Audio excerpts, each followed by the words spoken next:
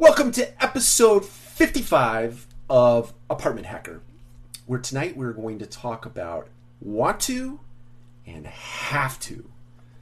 Want to and have to. And I'd like to start it out by suggesting that if you really want to be a part of something bigger than yourself, you can't look at it like I have to be a part of this thing. This is most applicable in the area of work, right? Most organizations have a mission statement or a vision statement or a purpose, and that purpose sometimes, many times, gets written and put in a drawer. And people in higher positions of leadership really want people to live by the mission, live by the purpose, live by the values. But because it's in a drawer and it's never talked about, the people that they want to live by those values and purpose and mission, vision, so on and so forth, feel like they have to. They have to. The want to people can't understand why the have to people don't live by it. They can't understand it. Why don't these people get behind the mission, the vision, the purpose, and the values of this organization? It's because they feel like they have to. You've not made them a part of the process of wanting to, instilling want to in a person's mind. And I'm going to tell you a couple of different ways that you can change that.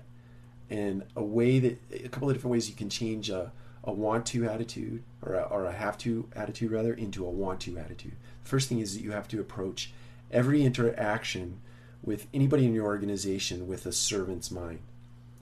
A servant's mind. You're there to take roadblocks and impediments out of their life. Anybody that works for you, your primary job is to take roadblocks and impediments out of their life so that they can get their work done. They can do it effectively and efficiently, and they're not stumbling over and tripping over and having to hop over and plow through roadblocks. You take it out of the way and you make it smooth for them to get their work done. You become hyper focused on growing people. Hyper focused. As a leader, it is your number one priority. Your number one priority to grow great character in individuals. It's not only your mission and your have to or want to. It's just necessary in order to create leaders that can then take your organization to the next level.